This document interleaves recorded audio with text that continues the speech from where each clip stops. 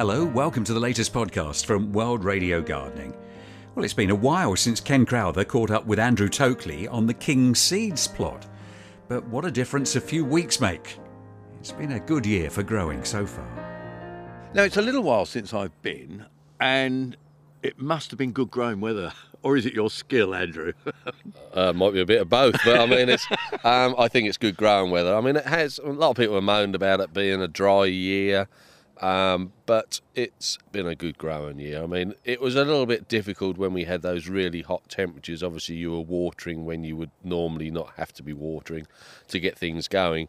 But the secret is really, provided that you've dug your ground in the autumn and you've stored some of that moisture under there, it will then hold some moisture. So you don't need loads and loads of water, but you just need to give it a good watering. So really the mistake of people growing stuff is actually opening up that soil in, say, early summer, because then it will dry out and won't hold its moisture. It's the fine weather gardener that doesn't start work until March, and then he digs his ground. He's not up here with his overcoat on digging in the winter, which is what you need to do so that you then put as much, you can get the elements into the soil.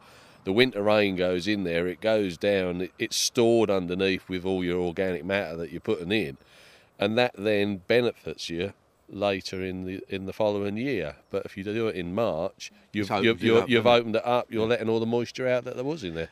Now, I'm very impressed with the runner beans. That's the best I've seen your runner bean for a long time. Would you say so? They do look good. That's the earliest I've picked runner beans ever. When did you start? I started picking the third week of July. I actually started picking, and I sowed the first week of May.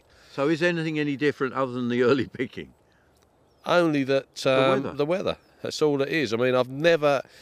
Years ago, I used to do a show which was always the third week of July, and I would struggle to get runner beans for that show because, you get French beans, which get quicker, but I would always struggle because, if you're planting out on a site like this, it's quite windy and everything, so you can't plant too early. You've got the frost problems if you plant it out before the first week of June. So I always sowed the first week of May, and you would be struggling to get a few beans. This year I've had, already had 3-4 handfuls off of there. So, that's good. It's been good. What variety is that one? Well, that's actually Benchmaster, which is a good variety if you want a long, straight runner bean. Good flavour, stringless as well, so that's a benefit.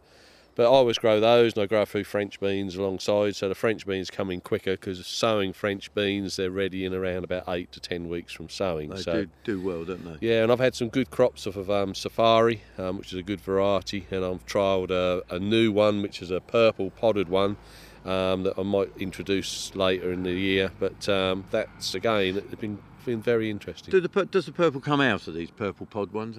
When you boil them? They go dark green, yeah. They actually cook dark green. So I wonder, I've got this thing about why do we grow stuff that's purple on the plant, and then when we boil it and use it, it's green. The funniest, I had this conversation the other day with somebody, and the main benefit of growing a purple one, it's quite decorative when you have it on the plot, but it's also, if you think about it, when you're picking French beans, you're sort of sifting through the plant. If you've got a purple podded one, they're easier to see. Ah, right. So it's a lot easier to see them, to actually pick them.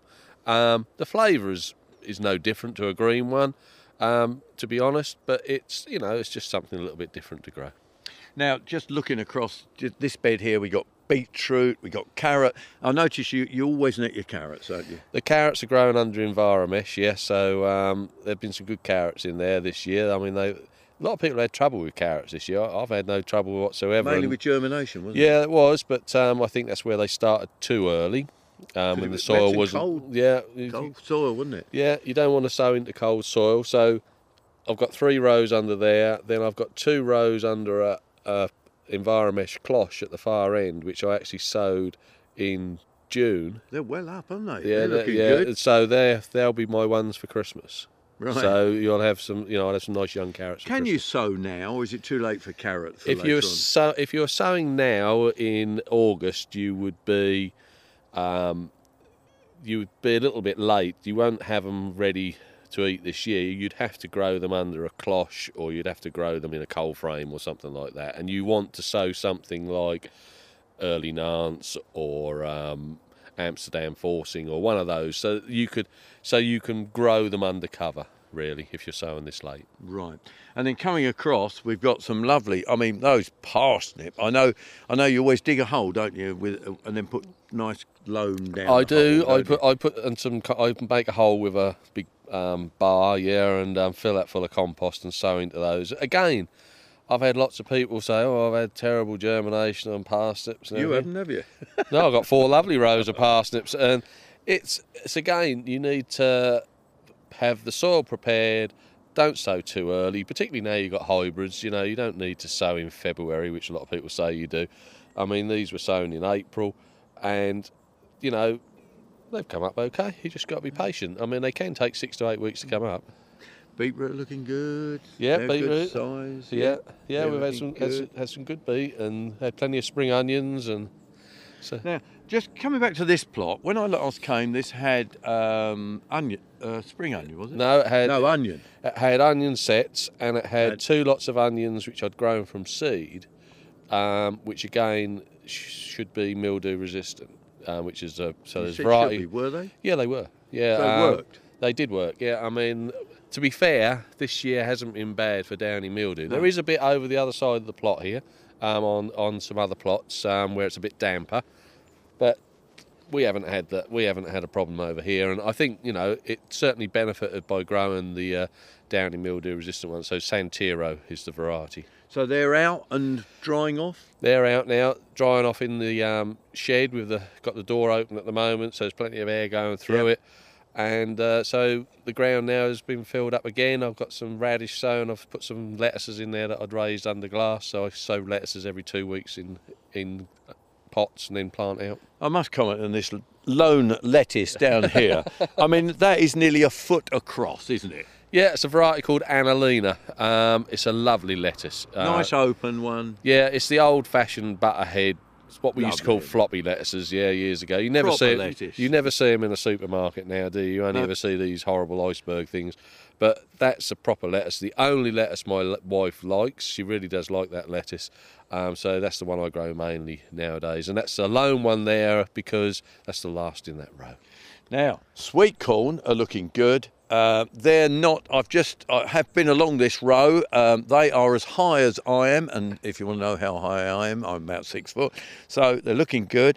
The cobs are coming on really well. I felt them. They've got a lot in there, but they're not quite ready because you've really got to, is it the top's got to turn colours? Yeah, what happens is, the way to know if a sweet corn's ready without looking inside it is the actual tassel on the end of the cob should turn a sort of a brown colour and almost dry, and then you know they're ready. But couple of weeks, do you think? I don't think that. I reckon these will be ready. My timing for them, I want them ready for around about the beginning of September. Oh, so a few more weeks. Yeah, I'll come back.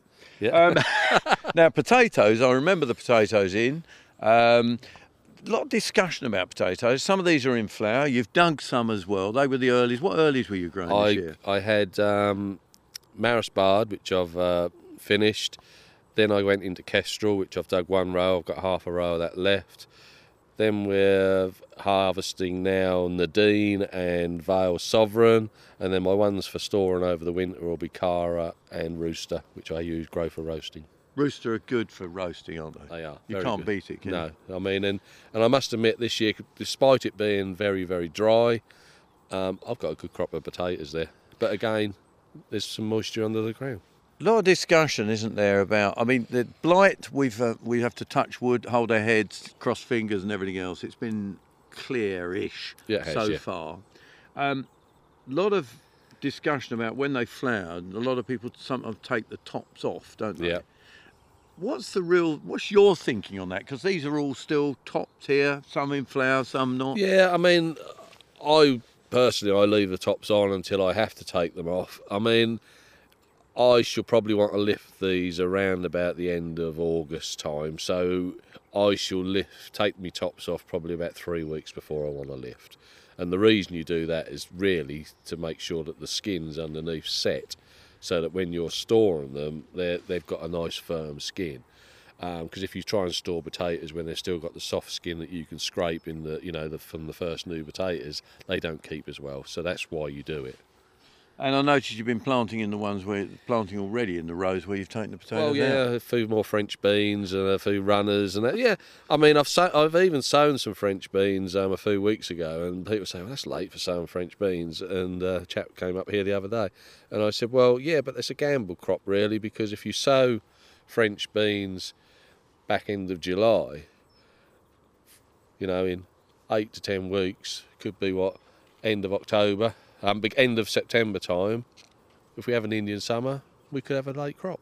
It's always about the weather, isn't it? Andrew Tokley from King Seeds on the King Seeds plot. He's actually the horticultural director, and he's a proud man at the moment as well. His own personal allotment has just been judged best allotment for the year in Capel St Mary. He's celebrating, perhaps with strawberries.